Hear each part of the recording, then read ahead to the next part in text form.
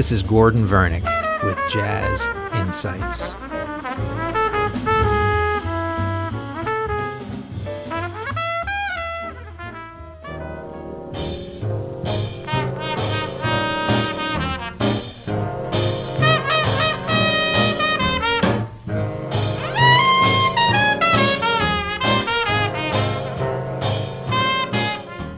Today I would like to continue with the music of the great swing-era trumpet player Bunny Berigan. The track we're listening to is called Sometimes I'm Happy. This is actually the side B of the King Porter Stomp recorded with the Benny Goodman Orchestra in 1935. His association with Goodman professionally was very, very short. He played on that tour out to California and then quit the band. One of the things that Bunny always wanted to do was to form his own band, and later he would do that. But through the 1930s, he freelanced with many of the biggest names in music.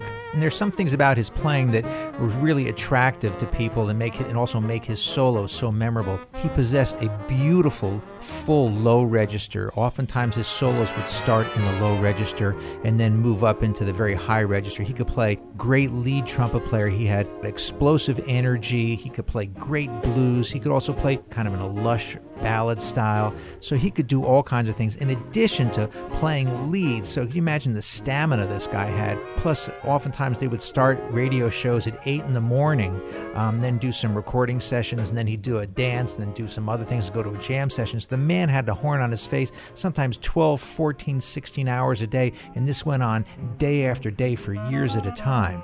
This is from a 1936 recording session called A Fine Romance with Billie Holiday. He plays a beautiful solo on this.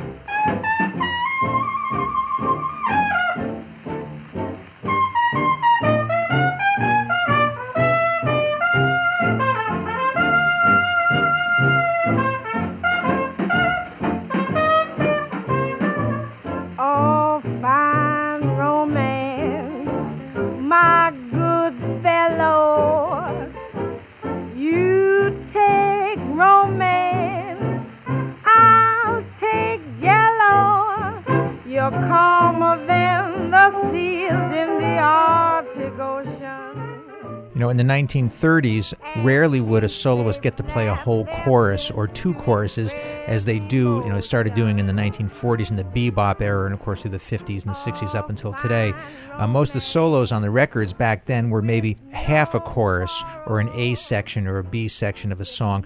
Rarely did they get to play an entire chorus of improvised music. Most of it was just little snippets, solos here and there. Berigan was able to, within the course of maybe 8 measures or 16 or maybe even 32 bars, tell an incredible story. The band would stop and he played a 2-measure break. Some musicians would try to stuff a whole story into that, play as many notes as they could. He would never do that. He would sometimes allow the break to be a little story in itself and then go on to the main part of the story in his solo. Great balance, wonderful sense of drama. We're going to move on to 1937 to 2 recordings recorded on the Victor label, and this is called a Jam Session Victor and also features Fats Waller playing piano. We're going to listen to Honeysuckle Rose and the Blues, 1937, Bunny Berigan.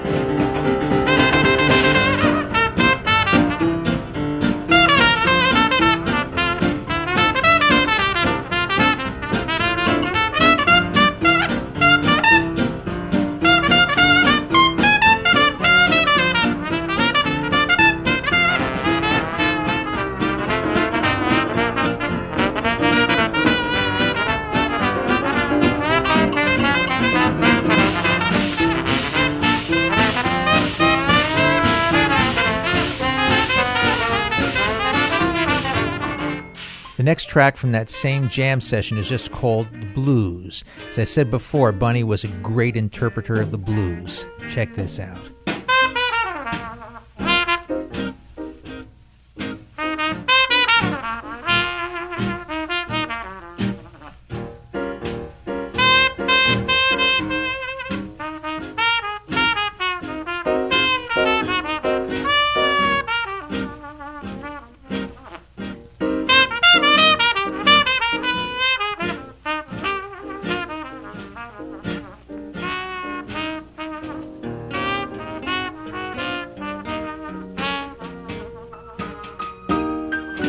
Bunny had always entertained the idea of forming his own big band and had been approached many times by booking agencies to do that. It really wasn't in his nature to be a leader. He was always kind of had a sideman's mentality of just someone who wanted someone else to make those decisions. But in 1936, he did form a band. Now, in those days, you just didn't form a band. You had to have backers. Often it would be like MCA or one of the big entertainment companies or booking agencies would say, you need to front the band. You're starting to develop a name for yourself and a following. And then once you got the backing, then you had to get the music. Back then, these big corporations, they really controlled almost every aspect of music. The best songs were relegated to the artists or the band leaders with the biggest name. Now, Bunny was a big name as a trumpet player, but in terms of swing era big bands was kind of just starting out, so he wasn't given the best material, but he did wonderful things with material that was sometimes of questionable value.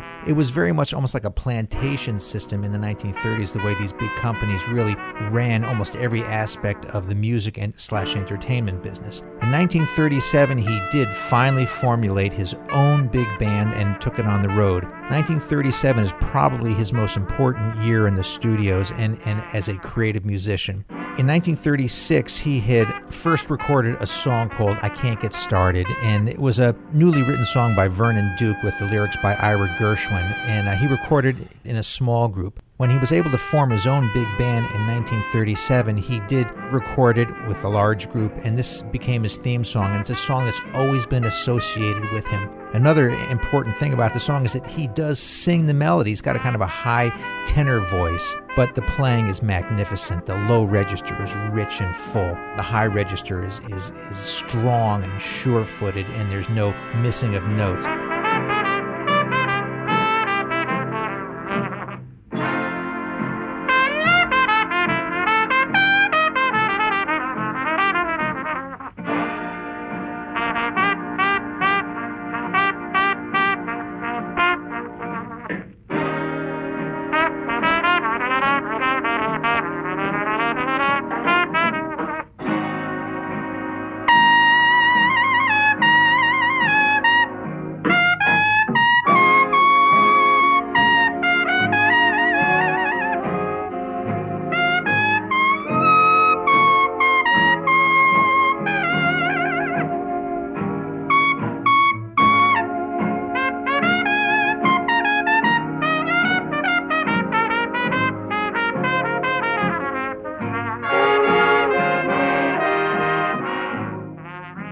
As busy as he was in 1937, he found time to play with the Tommy Dorsey Orchestra for a few months. Tommy and Jimmy, they had been friends for many years, probably starting back in Wisconsin. And they'd played together on many recordings, radio orchestras, but Tommy formed his very famous band in 1936. It was with Jimmy Dorsey. They split up and recorded probably two of his most famous pieces, Song of India and Marie, which are wonderful orchestrations. And of course, Tommy plays great trombone.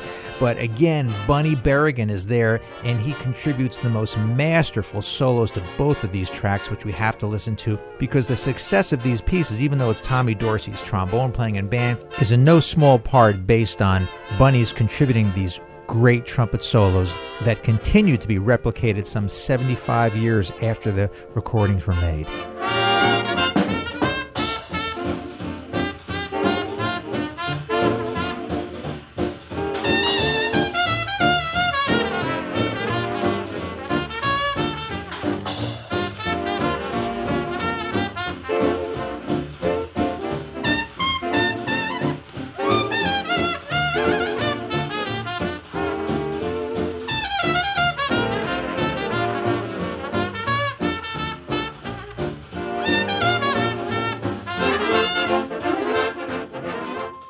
Right after Song of India was recorded, Tommy Dorsey also recorded Marie. The solo that Bunny Berigan plays on it is magnificent and is an integral part of the success of this recording.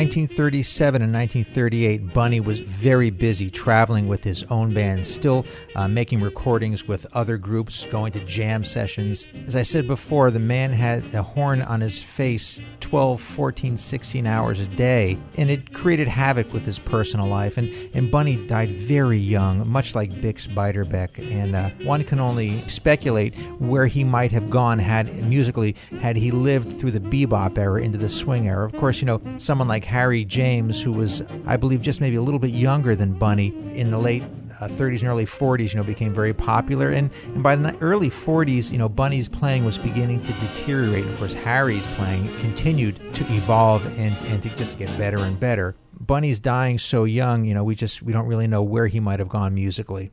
I'd like to close the show with a 1938 recording of the Berigan Big Band. Actually, he recorded this particular song called Black Bottom twice. This is a 1938 version, and it is a swinging version. You're going to hear Bunny play a full chorus, which is a little bit unusual for a 3-minute recording from this period. He plays a great solo, and then we're going to hear him playing lead on top of the band to the end of the track, which really sounds very, very modern, and you can really get a sense of his rhythmic drive, the energy, and of course the magnificent and massive heart that this man had. And he was universally respected and loved by his peers and left a very high benchmark for trumpet playing in the 1930s.